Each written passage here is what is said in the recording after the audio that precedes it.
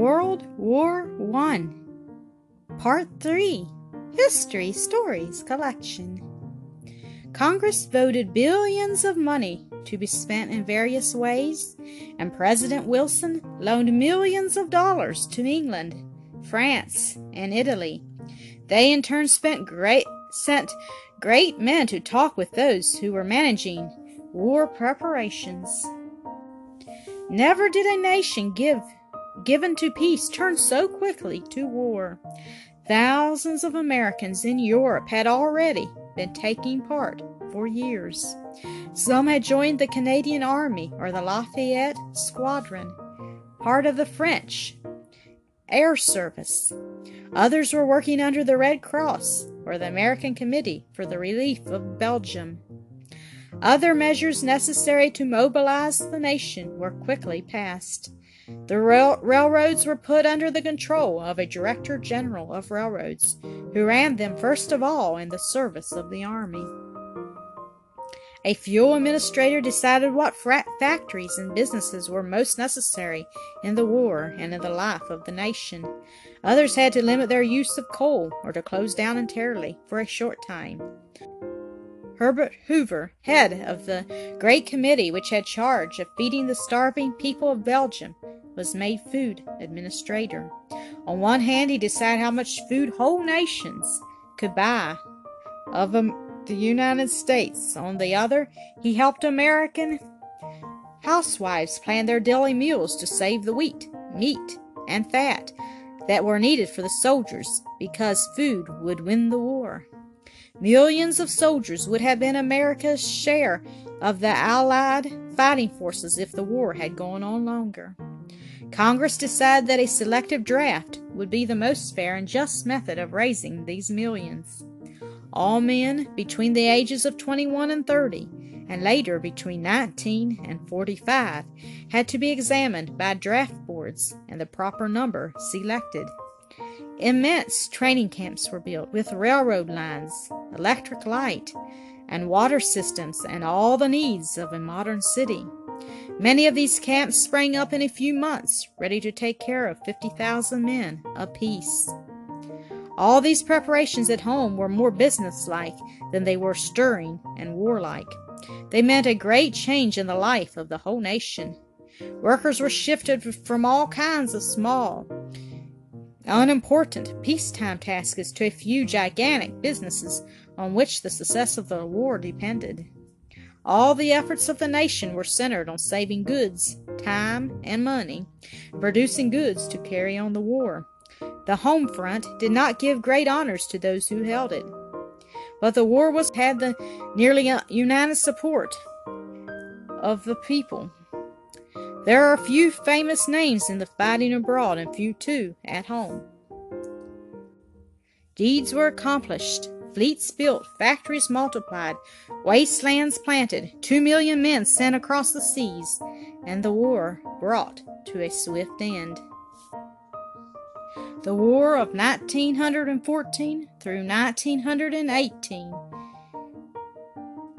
was a large war.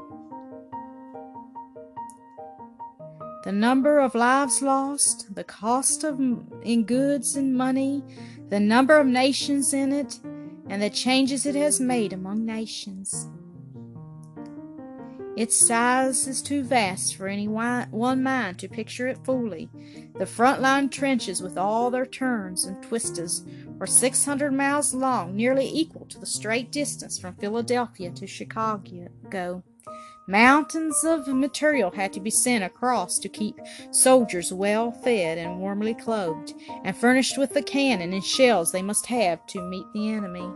Only about 2 out of 3 men in the army could fight, for the third man had to keep these mammoth quantities of supplies steadily moving toward the front. Ships were the thing the government needed most, since it was fighting so far away from home. American shipyards grew so rapidly that they broke all records for number of ships launched and swiftness in building them. The United States soon led the world in shipbuilding for this war. The War Department was so anxious to keep men warm and comfortable that it bought up all the wool in the country. The Army had to have 35 million more pairs of woolen socks than were made for the whole nation in 1914. It used more woolen blankets in 1 year than the 100 million people in the United States bought in 2 ordinary years. Every movement in the war had to be planned as exactly as possible. This was a war of science rather than a war of dashing adventure, as those in the past had been. Before attacks were made on the enemy, a barrage or curtain-like rain of shells was turned on in his lines. This curtain of fire moved forward at a fixed rate, and the men walked behind it. They had strict orders to go only so many yards a minute, or their own guns would kill them. Poison gas was one of the new weapons of this war. It caused almost 1/3 of the United States losses in 1918. Science produced new gases so rapidly that investors had to be continually making new gas masks to strain out the deadly fumes. Over 30 kinds of gas were used during the war. No one commander could be present at once on every part of the hundreds of miles of battle lines, or even a small part of them. The war had to be carried on largely by telephone. The Americans strung 100,000 miles of wire in France. The youngest of American generals, John Joseph Pershing, was put at the head of the American forces. The choice of Pershing was hailed everywhere as a wise one. A war so immense and mechanical needed a general who had studied the art of war thoroughly as Pershing had. He had seen much actual fighting and was the only American general who had commanded a division in actual war. He carried with him the love and respect of all National Guardsmen. They would have followed him anywhere he wished to lead. We have already heard how he had routed Villa's bandits in Mexico. He had also led a charge of troops against the Spaniards in Cuba, and had conquered a powerful savage tribe in the Philippines. Before he was sent to Mexico, he had been governor of a province in the Philippines for 4 years. As a boy, Pershing was brave and modest, with the ability to stay by a hard task until he finished it.